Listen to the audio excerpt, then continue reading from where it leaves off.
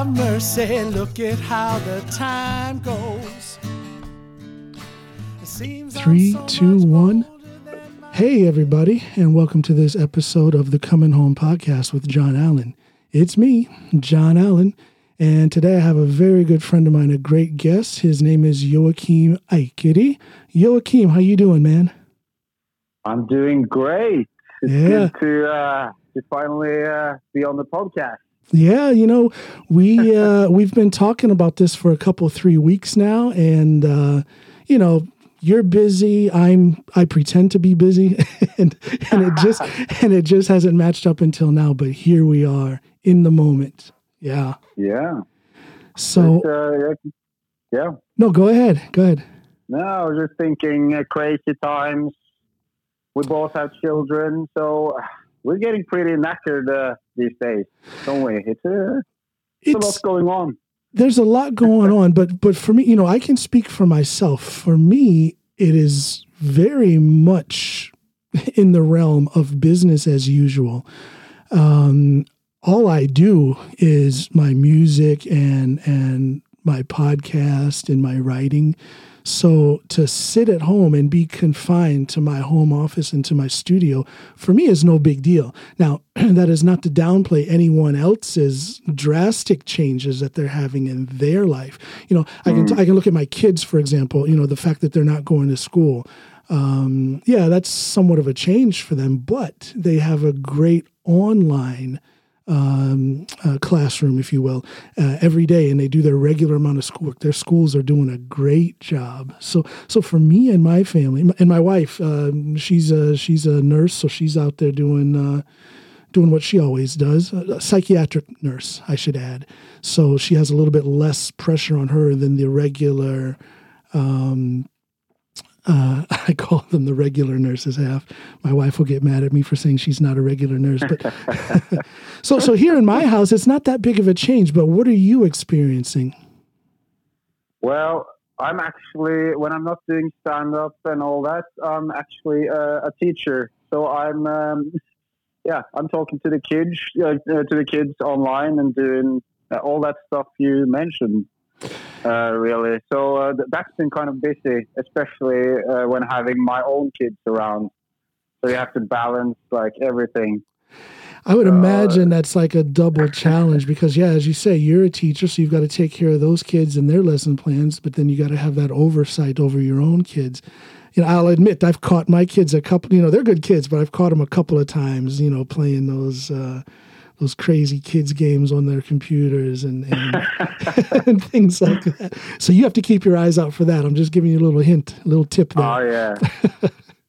Yeah, but people just need to stay home now so we can get this over with and get back into the world.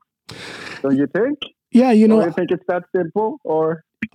Well, it's. I don't think it's simple, but I do believe that is the solution. I think if people stay home, this thing will go over quicker than if people are. Well, you know, for example, I saw in New York there was a big U.S. Navy ship that pulled into New York Harbor. Is a Navy hospital ship with like 1,000 beds and tons of doctors and nurses to help New York City. So I see that thing and I'm thinking, wow, great! What a great solution. What a great piece of help that New York City will get. But then I look and they show all of these idiots that came to the harbor, hundreds, if not thousands of people packed together looking at this ship. And it's like, idiots. What's wrong with these people? Yeah, I mean, that's what I mean. It's that simple. People just need to stay home. I mean, because this is no joke. And I actually wrote a Corona song, Stay Home song. Oh, you wrote a Corona song.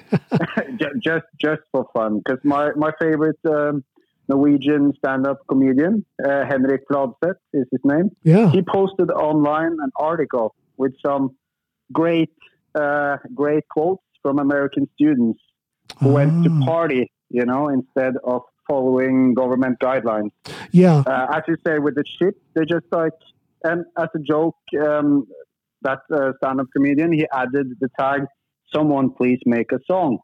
And so I went for it. So the song's on my Facebook page. Uh-huh. Link on Instagram, so people can listen to that if they want, but that's just a joke. It's not like, your music, which is like real music. Oh, I would say. Oh, all music. Thank you for that. But all music is real music. I think the minute anyone puts a piece of music out there for others to hear, it is real, regardless of the genre, regardless of the quality, regardless of the production. But thank you for that. Yeah. But you have to remind me at the end, before you go, to tell everybody where they can find you on Instagram and all that stuff, so we can check out that song. Yeah, because now you mentioned you're a stand-up comedian here in Norway. You are a teacher here in Norway. You are also a musician. You play bass, correct? Yes. Bass, yeah. Now, do you play any other instruments? Just tell us what you've done musically. Do you have anything out there? Have you been in a band? Have you guys released anything? Actually, okay. To start from, you say I play. Yeah, when I've been in bands, I usually play the bass. Yeah. I would say I'm not the best, but I'm the man you want. you can hold a groove. You can hold a groove. Yeah. Yes. So when I was studying back in England, I played in some bands there, but that music is not anywhere to be found now. But for a couple of years ago, I played with a band with a modest name, Walking Heroes. and very modest. Very modest. So, the music to that band, that's on Spotify and iTunes. And so I play the bass in that band. Say the name of the band again. Walking Heroes. Walking Heroes, and people can find that on Spotify. Okay. Yeah. Okay. It's kind of indie rock music. I like a lot of different stuff, but I like playing that. Yeah. Music, so when they listen to that, they'll hear you on the bass. Do you do any background? Do you do any background singing or anything? Or are you just on the bass? Just on the bass for that one. I did background singing at concerts and stuff, but no, not on the record. Only the bass. I see. Yeah, kind of way back in the mix on the live scene. Yeah. Yeah. Cool. When I look at you and what you do, the stand-up, the music, you're a teacher. I also was a teacher at one point here in Norway. Not a lot of people know that, but I was. I see a lot of similarities. We have interconnecting lives. It seems like we have the same interests, and that is one thing that made it real easy for me to talk to you from the very beginning.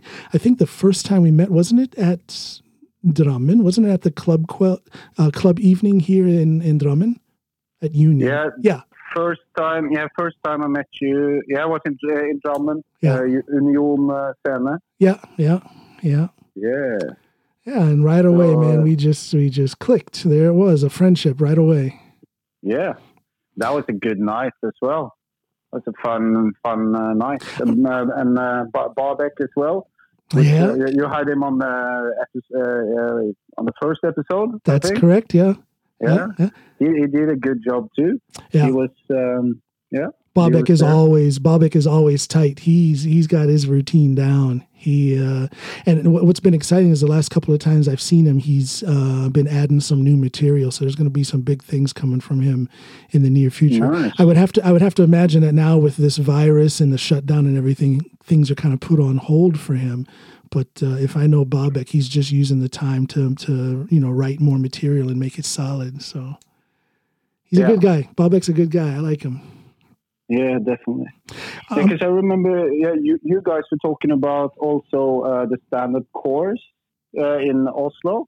Because I actually went to that course. That was my way into the stand-up business. Okay, yeah. So now how long have you been doing stand-up? Only since December. No, November last year. That's so it? It's not in, I'm pretty new. I just wanted to do something new. Wow. Because I had just, not just, but I had been divorced.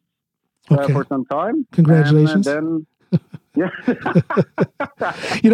I say that to be a little bit funny, but I also mean that. I think it's very strange. But think about it. Isn't it very strange when you're talking with someone and you tell them, "Oh yeah, I'm recently divorced." What is the first thing they say? "Oh, I'm sorry." Why are they saying that? No. Isn't it a good thing? Wasn't it meant to be that you should? So I say congratulations. I'm sorry. Yeah. No, I like that. So that's also why I have the kids 50-50. Or, Yeah, that's right. Because we wanted to do this last week and it just got a little, I don't know. Yeah. I blame, like I said, I pretend to be busy, but actually the week when we wanted to do it, I was busy because the only time we would have been able to do it was late in the evening, like at 9 p.m. And you would have heard me snoring on the podcast live. I was so tired that week. But I was so glad you called me up and postponed the whole thing because I was... I was out of it as well.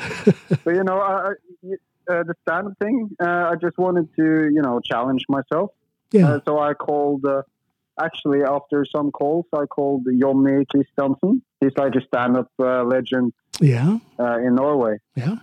He's, you could say he's like the godfather of stand-up. Okay, yeah. Or what have you. So I haven't had the pleasure of meeting him yet. No. You might meet him at some point.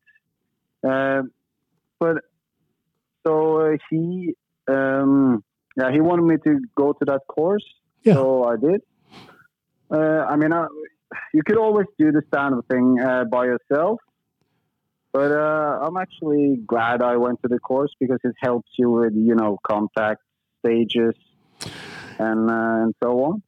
Yeah. Now, there was a time when I had first started that I was thinking about doing that, going to that course, going to that class and learning some tips. But I made a very conscious decision that I am not going to do that. No.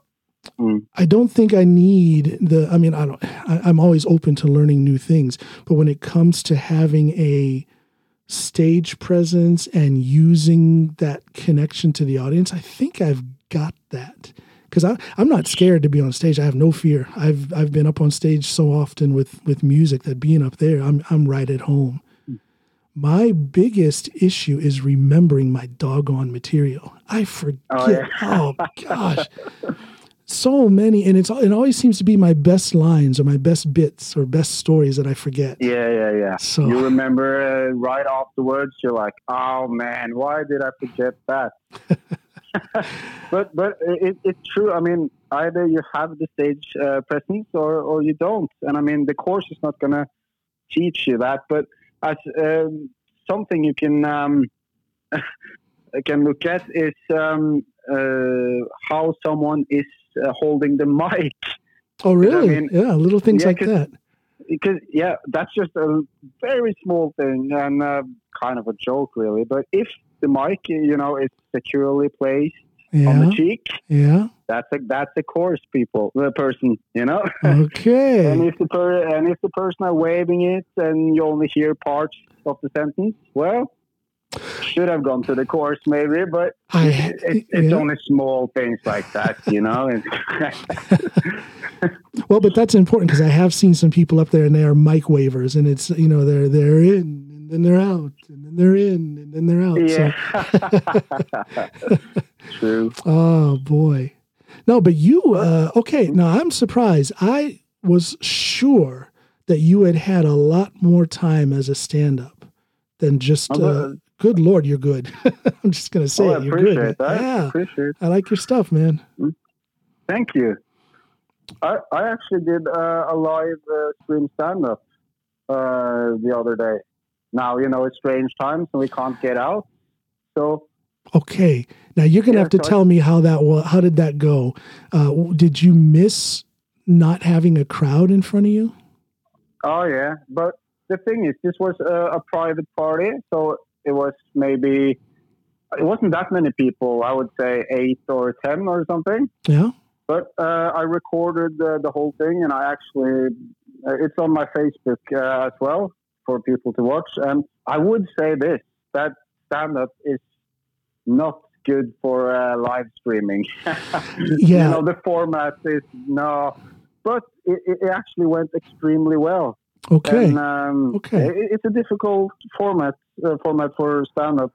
I don't dare. I wouldn't dare to do that. I've gotten quite a few offers now. The last couple of weeks, quite a few offers. Nice. I don't want to make it sound like I'm in high demand, but I've gotten some. I'm not going to brag, but I have had some offers. Let's say that some offers to do live stream stand up, and I've said politely and thank them, but said politely no every time because I would miss having that crowd. A lot of what I do depends on the crowd's reaction. Oh, yeah. If I can latch on to that. And if I didn't have that, I don't think I could do what I do. So no live streaming for me. No. No, because you need the confirmation. And I think what was actually good, the good thing about having 8 to 10 people was that I could have their sound on. So I actually got, feedback, but, it lags. So their sound is reaching me 2 seconds afterwards. Oh, man. So you tell a joke, and then when you start the new one, then the laughter comes. Well, or it doesn't. well, I don't drink, but if you're on stage doing a routine and you're drunk, isn't that the same thing? You're not going to register. You're not going to register the effects for a couple of seconds anyway. So for this one, I was a tiny bit drunk as well, so the lag was probably, 4 seconds, not 2. No, but it's strange times. Yeah.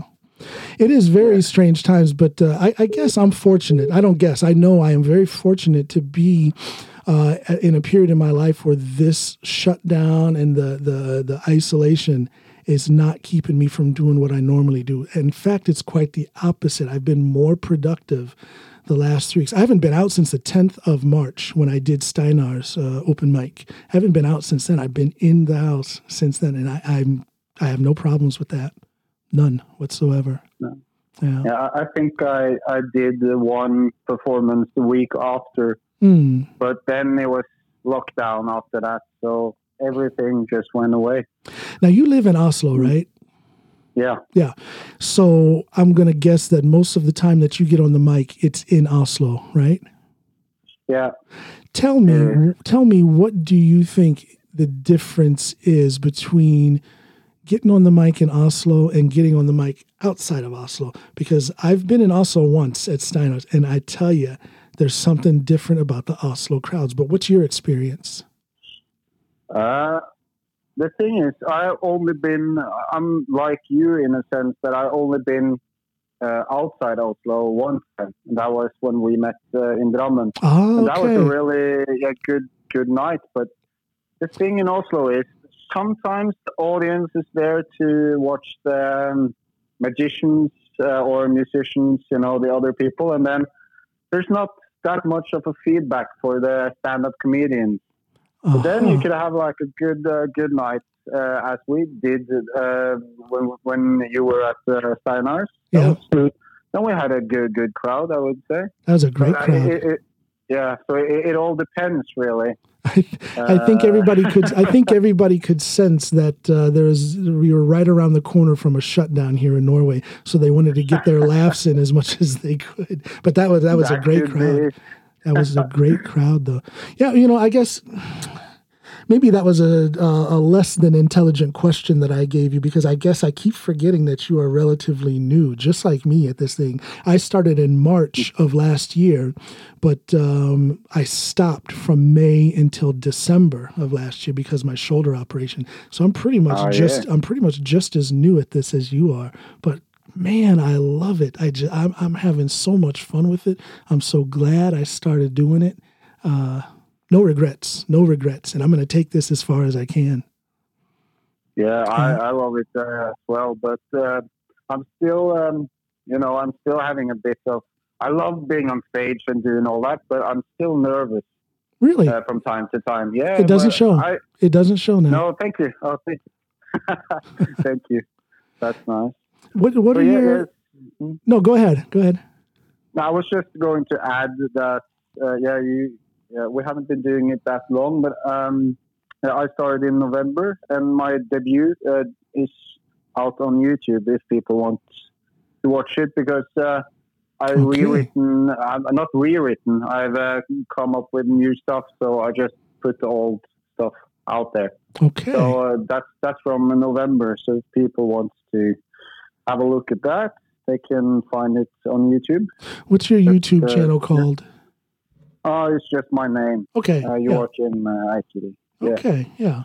That's Joachim Eikeri, people. That's Joachim, and then his last name, Eikeri, is Eikeri. I figure I'll spell that out for the non-Norwegian speakers out there. Oh, yeah. I am not a non-Norwegian speaker. now, when you and I'm very proud of that. When you and I speak, I guess I don't know what is this. When I'm on stage and I do my routine, I do it in English. I'm one of the few people. I think I'm the only one in the Drummond circuit who does their routine in English, and I do that because I need to be myself. You know what I mean? I need to go back to my native language. I need to express myself in my native language, which is American English. But other than that, normally I speak Norwegian to everybody except for you. For some reason, we only speak English together. So, well, you're telling me you know Norwegian? You know what?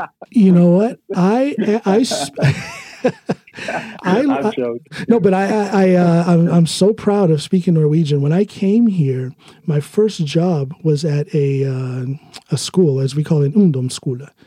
And at that school, when I got that job, I was leading a project, an after-school activities program, a project that the local government had, and then that was half of the job, and then the other half was working as a music teacher. And when I started that job, I spoke only English, but within a couple, 3 months, I was speaking Norwegian to everybody because of those kids, hearing those kids. I opened the door to cooperation with them. I told the kids, if I say something wrong, please correct me. And they did. Oh, that's a smart thing to do. Oh, I was so fortunate to have that job and be in that environment where it was fairly easy for me to learn Norwegian. So, yeah. Great language. Great language you guys have. It's a great language you guys have. I think it's beautiful. Oh, yeah. Thank you. I don't know what to say about that, but thank you. well, let me qualify that statement. I think I live in Drammen now, and when I first came here, my first exposure to the language was up in Finnmark because my wife is from Finnmark. She's Samisk, and that's where her roots are. That's where her family is. And when we came here that first summer, we spent the whole summer up there in Finnmark. So that was my first exposure to your language. So when I speak Norwegian, the roots, the basis of my Norwegian is Finnmark. Mostly that is the dialect that I speak because and then down here, I actually have, I understand what people say, but if I come across someone that I don't understand when they're speaking Norwegian, they are always from this southeastern area, Oslo, Drammen. I don't understand. I think you guys speak so, different from what I'm used to. Yeah. Yeah, no, but we do. You do. A lot of people don't understand. There's so many different dialects of Norwegian here. You can go, 15 minutes down the street here from Drammen, and you're going to run into a slightly different dialect. Yeah, it's crazy. Yeah, we have a lot of them, and that must be so difficult when you are trying to learn the language and everything. Do you have a dialect when you talk Norwegian? Or? Oh yeah, absolutely. I speak. You can hear in my dialect. It's mostly Finnmark, but it's also Nord-Troms because we lived there for a while. That's cool. And also, really cool. Yeah, and also a little bit of Hallingdal, Hellbillies. And I have a funny story. Now the non-Norwegians aren't going to understand this, but I'm going to tell the story anyway. My brother-in-law, my wife's brother, when I first came here, he was joking. I didn't know he was joking, though, but what he told me was, he says, if you want to learn proper Norwegian, you need to listen to this band called the Hellbillies. Yeah. So he told me that, and I took his word for it, and I started listening to the Hellbillies. Already after only being here for a couple of weeks, and I picked up tons of their phrases, tons of their words in their dialect that still sit with me in my Norwegian today. Not a lot, but a little. It's in there. So I don't know. People have trouble placing my dialect because it's kind of mashed together with Finnmark, Nordtroms, and Hellbillies. Yeah. So that's my Norwegian. That's how I speak Norwegian. So one of these days I'll speak Norwegian to you and then you'll hear it. I'm looking forward to it. No, you're not. You'll just be confused. No, that's great. I'm really bad at talking dialect. But I wish I had one because it sounds cool. My wife speaks, for the most part, she speaks, the local Drammen dialect. But when she falls into her Finnmarkness, as I call it, then I think it's just beautiful. That's the best dialect, if you ask me, Finnmark. It sounds like they're singing to me, the up and down and the tone and all that. Yeah, I love it. Here's one thing I wanted to ask you. Now, when you studied in England, see, this is what makes you a Renaissance man. Now, you do stand-up, you're a teacher, you're a musician, you've been in bands before, but you also have fought in mixed martial arts. Talk about that. How did that happen? No, I have just always really liked, not fighting, but fighting, cage fighting. Because there's therapy for that. There's therapy for that. If you enjoy fighting, we can talk you through that now. No, but I remember when I started watching earlier UFC fights and all that. I thought that was very brutal, and I didn't like the looks of that. But what it has become over the years, that's what I like. I just like, Yeah, because you're remembering back in the beginning when they were bare knuckle with no rules. You could headbutt, you can kick in the face when they're down. Yeah, that's exactly. That's how it started. Yeah. So I'm more to maybe timeline it a little bit. My favorite fighter is Chuck Liddell. Yes. Do you remember that guy? Oh, absolutely. Absolutely. Yeah. So around that era with everything happening, that's where I was, all head over heels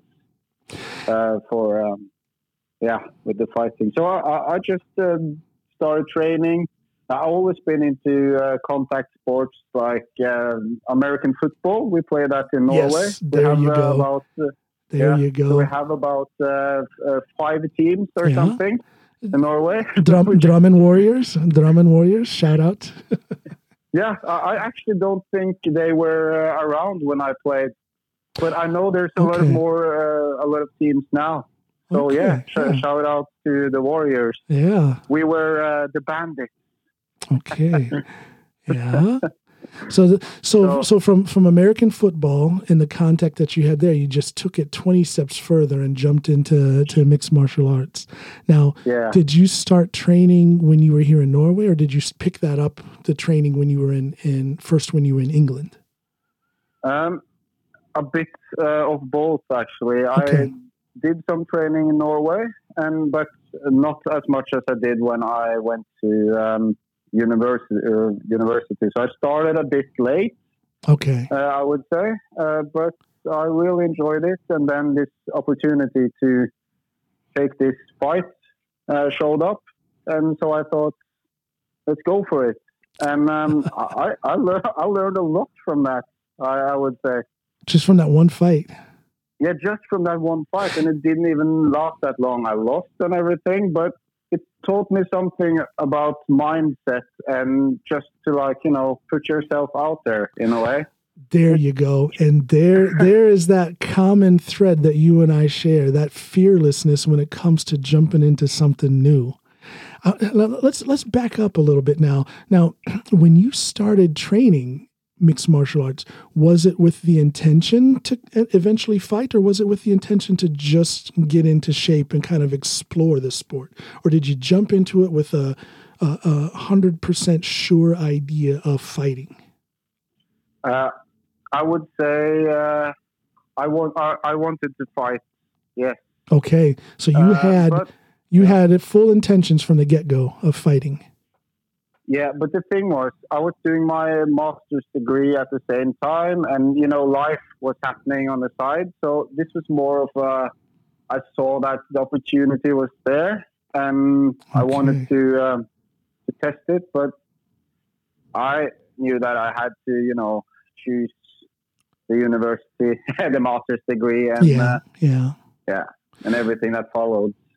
But within all of that, within that goal of quite responsible goal of getting, your education, getting your master's degree, you kind of dug deep into your physical and mental reserves and put yourself in a situation to train. Because I would imagine you can't train half-ass when you're training MMA. You got to go right. You got to go 100% into it. So I would imagine that was a pretty big demand on you physically and mentally. Yeah, I really, I mean, now I have this kind of dad body, weighing 85 kilos or something. But then I was walking around being stronger than I am now, and I was 70 kilos or something. Yeah. There was, but the thing with mixed martial arts, which I think is good, is that you train the different aspects of it, and then you put it together. So. Yeah. I haven't been I haven't been punched that much in the head. Okay. so I still have my senses and all. Yeah, because so I think yeah. No, I was going to say, because that is such an issue with, I think more so with boxers, because boxing, that's all that is blows to the head. But at least with mixed martial arts, there's other aspects of it. There's the grappling, the ground game, and whatnot. I would say, all in all, I'm much more of a grappler than a striker. So I've been doing the grappling part a lot, and I actually did some. I've been doing wrestling along the way. Okay. Yeah. So I did that when I got back to Norway as well. And actually, for a couple of years ago, there was this first freestyle wrestling competition in Norway since the 1940s or something. Wow! And I was in the first match. Yeah. And but that was madness, because there was in my group we had like four fights, but the other people were like people competing. They were going to the Olympics and stuff, so they were way too good for me. Oh, man. So I knew I was going to have a bad day that day. But I won one of the matches, so I'm proud of that. But in the first match, I ripped my knee. Oh, so I had to, later, I couldn't stand on the knee and everything. And so I had to have surgery done. So that's what happens when you try to push yourself when you gotta, this, with the shoulder and everything. Yeah, you gotta take your lumps if you want to get into any kind of sport. Absolutely. Did you have anybody helping you with your training, or were you alone? Because when I picture MMA, I picture these guys going to the so-called training camps, and they have like a whole team around them. What kind of did you have a team around you? Yeah, I was actually training at this place called the London Shoot Fighters, and they actually have some. They had this guy John Hathaway. He's in the UFC still, I think. I've heard that name. Yeah, and nowadays they have Michael Page. He's a Bellator fighter, MVP. I didn't meet him because I think he went there the year after I quit or something. But the thing was, I was doing all the classes and stuff, and wasn't really doing it, what can you say, full time in a sense. But then I had the fight, and after the fight, they kind of picked me up and wanted me to be on the team. So I got pretty good. Got pretty good after the fight. But then I decided to, because I was looking at the timeline was like, okay, so now in maybe half a year or something, I'm going back to Norway after spending 5 years in England. So I decided not to take the next fight because they offered me one right away. Okay. But kind of, that's what I should have done because the feeling of doing something and then because of all the wrong reasons you lose and then you're stuck with that. Yeah. So that's what I mean. It kind of, I learned something. I learned now, that I don't want to lose, or at least I'm fine with losing. But if I know that I didn't do everything I could, then, There you go. Yeah. Well, that's a sign of a true athlete. There's a lot of people who I don't know, how do I say this? There's a lot of people who do athletic things, but doing athletic things does not mean you're an athlete. And I think that thing about wanting to know that you gave it 110%, that's part of being a true athlete. Yeah, definitely. And that's what I took from that, because I know for a fact if I had gone there with a team, with people telling you what to do and everything, then things could have gone differently. But when I entered that cage, everything just went blank. Okay, tunnel vision. Yeah, exactly. And then you just like, I'm not doing this correct. I'm not, So I know if I was to go back doing something like this, I would have had more fun. That this was not fun when I see. So I regret going there alone and thinking that I could do that on my own. So I learned that you need people around you, and you need positive people around you. But also actually a really important lesson. Oh, absolutely. I learned from, absolutely. But another important lesson I learned from fighting. Yeah. Let's see. This sentence actually, that a fighter is never 100%. You see what I'm saying? Like I know exactly what you're saying. Absolutely. That's. But I think it's the same for stand-up and everything else. We could be nervous. We could be, this or that, but we're never 100%. But we just have to pretend. I can apply that. Well, I can apply that never being 100%. I can apply that to being a power lifter. It doesn't matter. When I go to a powerlifting competition, it doesn't matter what I have lifted. I always walk off of that platform thinking, I could have done more. Could have done more. Could have done more. When I got, and it's almost that we don't, or that I don't allow myself to fully enjoy my accomplishment. Now, I got the Norwegian squat record last year. That's impressive. I did that as a thank you. It was, I think that was probably the greatest sports moment of my life. To be 49 years old, and I got the Norwegian raw squat record, and it was great. But and everybody clapped, and my great friend and number one supporter, Hagen Nielsen, came up and gave me a hug and all that stuff afterwards. But almost immediately after that, I'm talking within 2 minutes of setting that record and having that joy, I immediately started thinking, why did I only squat X number of kilos? I could have done more. And there is that, and there is that athlete. There is that true athlete thing where you always have that feeling.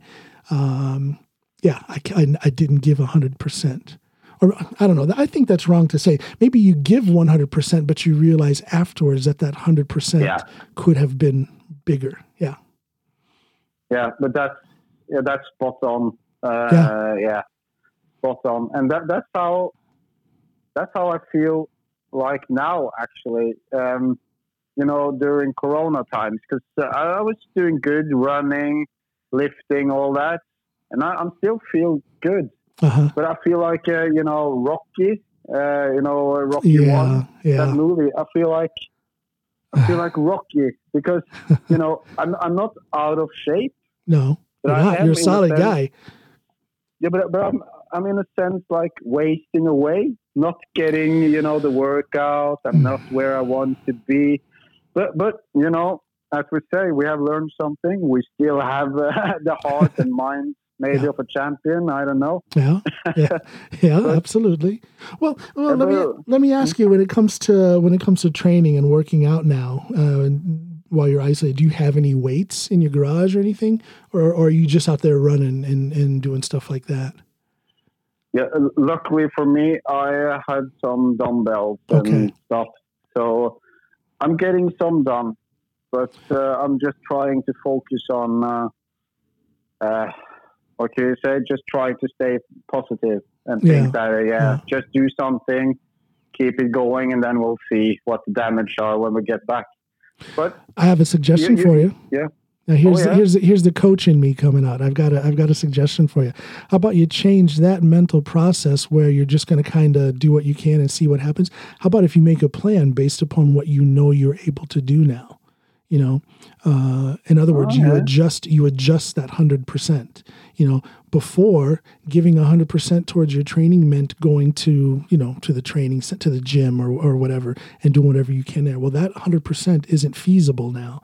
You can't do that 100%. So give yourself a new 100% to go towards. You know, for me, it went from, being able to squat, 200, 300 plus kilos and deadlift the same amount and so on and do all that stuff at the gym, to being in my garage, getting on my elliptical machine every day and doing body weight exercise with a TRX band every day. And based upon that set of tools, I now have adjusted my 100%, so that now I know that every day I've given 100% with what I can do based on the tools that I have, which is my elliptical machine and the TRX band. So then I'm not losing. I'm still achieving 100%. It's just a new 100% based upon the situation. Yeah. And then you drop all those thoughts of not fulfilling your plan. You drop all those thoughts of not being able to do what you want to do. You just have to drop what you want to do and look at what you are able to do, readjust, set a new goal, and boom, there you go. Just a little tip, Coach John. Free advice. Yeah. Thank you. Yeah, I just started to write down things. As you're saying, a new 100%. Yeah. Just readjust, and keep on going. I'm going to write that down. A new 100%. That's a YouTube video. Yeah, there. That's a good one. Yeah, absolutely. Why not? Yeah. Why not? Because the thing is also, I'm hoping to make the cut at something called the Norway's Toughest. It's like a reality show called Norwegian Toughest. Yeah. Is this new? I haven't heard of this. The thing is, the reason why you haven't heard of it is because the other seasons, I don't think they quite like, people weren't watching it. That's what I think. Okay. I saw it and I liked it, but for some reason it just didn't caught on. So now they're doing a season 3. Actually, season 3. Where the heck have I been? I've never heard of it. No, but I didn't see it either. Okay. So, but the thing is, I kind of need to stay in shape. But I mean, the competition is hard though. But I think they need a joker, like a wild card, and I think that could be me. Because they need someone. There you go. To be fun in there, Well, you have the personality to. You're somebody that people would find, entertaining. You have your humor, you have your personality, and then you throw on top of that your level of fitness, which can always, you can always work on that, and then. Yeah, man, you could get in there. How do you get on a show like that? Do they have auditions? How does that work? Yeah, that's the thing, because someone gave them a tip about me. Yeah. And so they called me up, and then now I had to fill out some forms and stuff. So I don't know how far in the process they are, because they've been stopped by the corona and all. So, So I don't know, but next step is they pick 40 people from all of the people that are looking through all the, looking through everyone, and then there's 40 people up against each other, and then the most interesting 10 or something is going to the competition. So it's a long shot, but it would be really fun. Well, what a goal to strive for. You know what? That's fantastic motivation to stay in shape now, even though you can't go to the gym. You know, there's your motivation to find other ways to stay in shape. You know, body. Yeah, definitely, because this is not too far off. Like, I think they're filming this like right after the summer. So if I'm in there, then I need to stay How focused. Cool. How cool. Well, if you get famous, remember me, okay? Yeah, Take me with you. Always. Take me with you. Yeah, but that's so important that we do, actually, because, I mean, stand-up and everything, that's a lonesome occupation, or what you call it. Yes, it is. We have to remember the people that, remember. I've had Bobek on my show, and I did that, you know, because he and I have a good chemistry. We're friends, but also I want to give him the opportunity to you know, put himself out there to promote himself. Likewise with you, you know, you're I consider you a friend. I know you, but I also want to support your path and your stand up, and give you the opportunity to you know, to promote yourself and put yourself out there. And I think there's very few of us that are making any real money in Norway on stand up. But I think that could change if we had a better mindset when it comes to supporting each other. Why? Because then more people would. If you stand alone, then if you stand alone, then you're exactly that. You're alone, and there's a lot more power in a collective group when it comes to entertainment, especially with stand up, than when you're alone. Now, one thing that I've always been thinking of, and this is a thought that I have that I haven't really voiced to other comics, but that thought is, why aren't we better at, you know, every club, you know, Drammen has a club, a comedy club, Oslo has a comedy club, Fredrikstad has a comedy club. So they put on their club evenings, and that's fine. That's great, you know, to kind of, you know, open the door for local talent and open the door to the public. But why aren't comics, you know, what's keeping comics from going to places like Union Scene here in Drammen and booking that stage and putting on a 3-person show, and we keep all the money? What's keeping us from doing that? Nobody is really doing that. Everything is kind of limited to open mics and club evenings, and then you have that small handful of bigger, well-known comedians who are out there making the money. I don't know. That's true. It's just a thought. The thing is, I actually tried for a month ago maybe to do something along those lines. It's just difficult to get a place to accept it. But the thing is, I think we should do that. Like, gather some people and, like, you know, this is kind of our freak show, and this is what we have to offer. Yeah. Take us in, and we'll see how it goes, and then we'll do it again. I mean, I have plans. Bobek and I are going to do a 2-man show. It's it's very much on hold now because of the virus and all of the isolation now. But eventually, you know, this virus will go away, or at least go into the background, and we'll be able to get out there and do what we do. So that's our little 2-man show there. But I could see maybe in combination with 4 or 5 comedians, and you just book a night somewhere with a decent stage to where you can get a crowd there, and everybody, you know, brings in their little fan base. Plus, there'll be a few extra people who are just kind of curious. And all of a sudden, you've got a good crowd who's willing to pay, you know, a couple $100 to hear some decent comedy for a couple hours one night. And then that's good for the place selling beer, and that's good for everyone. Exactly. Because you're at least bringing, if you have like a night like that, you bring at least 10 people each. Yeah. And as you say, maybe some people from the street.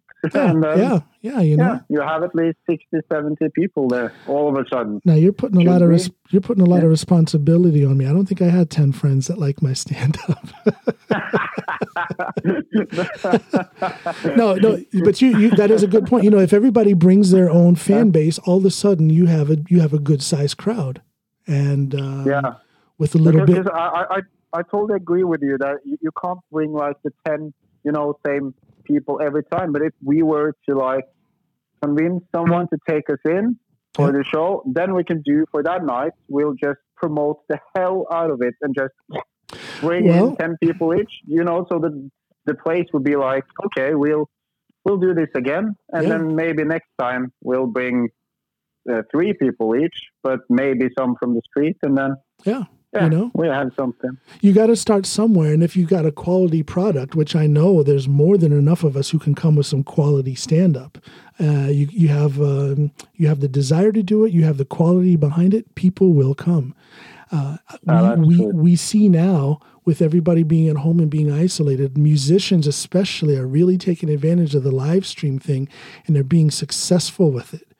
People are sending musicians money now for live streaming. True. So people do appreciate culture and art, whether that art and culture is music or stand-up or whatever. People do appreciate it. We just have to put ourselves out there and make it happen.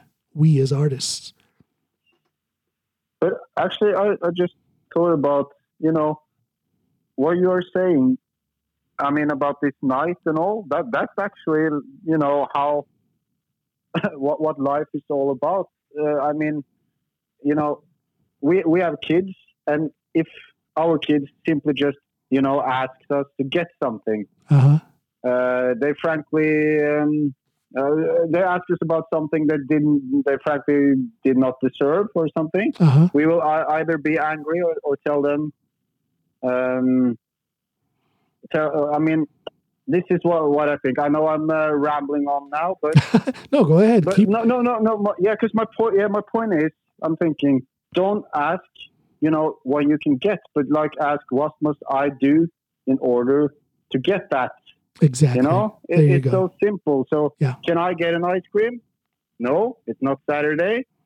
But if you say like, Dad, I know it's not Saturday, but if I tidy my room, not bickering with my sister all day, would it be possible? Yeah, it could be possible. So, if the places just knew that, okay, it could be possible that we are bringing that amount of people. Yeah. That amount of cash goes into there. We're not like trying to invade them or anything. We're just trying to make a night that it would be, I couldn't imagine any club owner thinking that would be a bad idea. It would be beneficial to the stand-up comedians, and it would also be beneficial to the house or to the location. We will bring people in. They will buy alcohol. They will fill the seats in that venue. If we are just given a chance. But I know it is difficult to get a club owner, to take us seriously. I don't know. It seems like stand-up comedy often, at least here in this area, often takes a back seat to other forms of entertainment. But I think we can do our part as comedians to flip that a little bit and put ourselves more in the limelight, more in the view of these club owners. We can fill up these clubs. We can do it. We just have to dare. True. We just have to dare to try. Yeah, and then we are asking with a purpose, kind of. Yeah. So let's see what happens, man. After this coronavirus lets up, let's see what happens. But I think that there is a new awareness of. What are people doing? They're sitting at home, bored out of their minds, and what are they doing? They're turning to entertainment. Whether it's Netflix, whether it's musicians live streaming online. Or, hopefully they're missing us as stand-up comics. The people that did used to go out to the clubs, I hope they miss us. And there will be a new interest in what we do after this virus situation lets up. That's my hope anyway. Yeah, that's true. Yeah. But yeah, I mean, like post-corona as well, because in my stand-up, I'm talking a lot about the time after the Third World War. Yeah. So now I have to change it up to post-corona now. Are you doing any writing now that you're sitting around a little bit more than normal, or are you doing any writing to change up your routine? Yeah, I'm trying to make some memes, stuff like that, just small jokes here and there. And I'm because the online stand-up, that was a lot of new stuff in there. Yeah. Some old, some new. So that was a live stream. So it's still available on your Facebook page then, correct? Okay. Yeah. And people can find you on Facebook. It's just your name straightforward, right? Joachim Eikeri. Yes. And for the non-Norwegian speakers, that's Joachim. And then the last name Eikeri is Eikeri. And they can find you on Facebook. They can find you on Twitter. Are you on Instagram, but are you on Twitter as well? Not on Twitter. I'm on Instagram. Okay. And, Instagram and Facebook. Yeah. Okay. Yeah, I've noticed you've been putting a few more, some funny photos and memes and whatnot. Yeah. Yeah, just trying to keep busy. Well, it's mental training, You got to think of something funny. You try to make it funny. You put it out there and see what happens, and that's it's training. It's repetitions. I was also, okay. What if we have to start like over? Creating a new society. If everything now goes, what kind of society will we? Oh, man. and also like. I was wondering what kind of peace symbol God is going for this time. Last time it was a rainbow. Yeah. Yeah. So what is going to be now? I don't know. So those are a couple of, you're giving us a little foreshadow of some new bits you're going to add to your routine then. I see a concept. I see a concept developing here. Yeah. That's fantastic. So last time we were left with a rainbow and this time I don't know. A roll of toilet paper? A roll of toilet paper, maybe? Across the sky. Just to remind us. Yeah. And then they can make it into like a yin and yang thing. One roll of toilet paper will be clean and white. The other one will be a little bit brown, a little stained. And oh, that's good. Oh, man. Yeah. Hey, Joachim, I just want to tell you, man, I appreciate you coming on the show. Like we said, we wanted to do it earlier, but we were too tired. But here we are. Yeah. We've done it, and I had a good time. I hope people got the opportunity to know a little bit more about what you're all about. You are a true Renaissance man. I mean, I think you're just kicking ass out there, doing the teaching thing. Giving back to the community by teaching. You've dipped your toe into MMA fighting. You're a musician. You're a stand-up comedian, an all around type of guy, man. Congratulations on any success that you have experienced so far, and it's just gonna multiply tenfold. I can see it coming. Thank you, and I hope it was okay with my English and all, because it's without any alcohol in me. It's difficult to just suddenly start talking English, No. during the day. No. I think this is going just fine. I don't think there's any problems with your English. None at all. None whatsoever. Yeah. But John, thank you so much. I enjoyed myself. I really like this, and thank you. Hey, my pleasure. Like I say, we need to stick together as artists. We're both stand-up comedians. We're both musicians. We need to stick together. We need to help each other open doors. We need to help each other carry loads, and it's all about love and respect. It is. Absolutely. Yeah. All right, my friend. Last message to all the people. Yeah, hit me up, on Facebook, Instagram. Yeah. You know, again, that's Joachim Eikeri, JoachimEikeri. You'll find him on Facebook and Instagram and YouTube. YouTube. And I'm just like Jesus, you know, in a sore need of followers. So just, you know. Now, does that mean you're going to get crucified by the age of 33? Oh, shit. I got 2 more years. You don't want to be just like Jesus. Be Jesus-like, but not just like Jesus, because it didn't end up so well for him. I'm going to stick to turning water into wine then. There you go. Stay away from crosses. I'm kind of like Dracula in that sense. Yeah. Wow. Okay, Joachim Eikeri, everybody. Thanks a lot, my brother. We'll talk soon. Will do. Okay, thank you. Bye. Bye. All right, everybody. Take care. That was Joachim. Bye-bye now. Okay, I'm back. I forgot to do my little read and give some shout-outs to some people who have been helping me along the way here.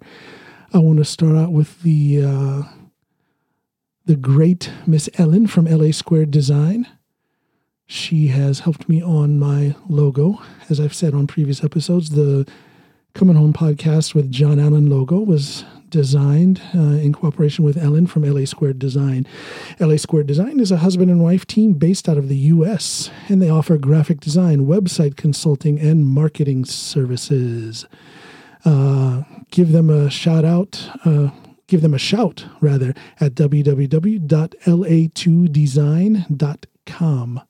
www.la2design.com. Tell them that John Allen sent you. And they might slam the door in your face. No, tell them John Allen sent you and see what they can do for you if you need any kind of help with graphic design, website consulting, and marketing services. I also want to give a shout out yet again to the fantastic Miss Tiffany Troutman.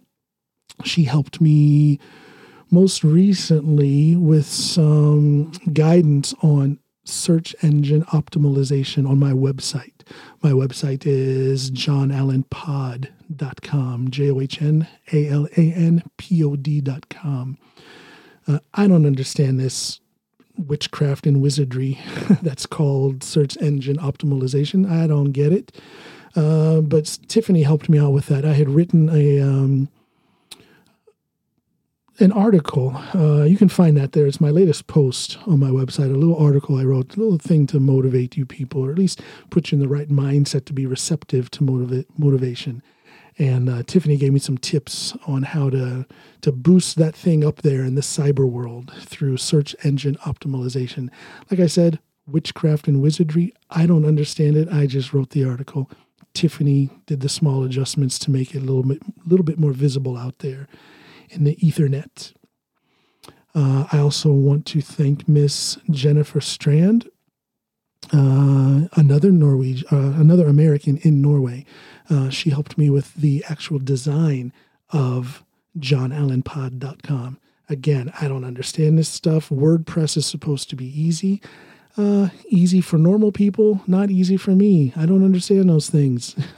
Jennifer Strand put a lot of time into helping me out with that, so I want to give her a shout out. So there's a shout out to 3 fantastic ladies who have given me fantastic help to help me move along in this little journey that I'm on.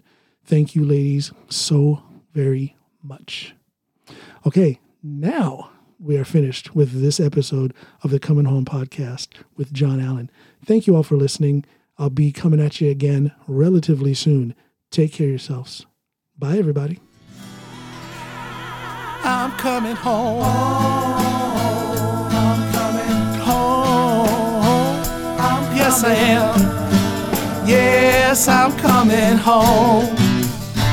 I'm coming home. Yes, I am, my Lord. Oh, my Lord. Lord, I'm coming home.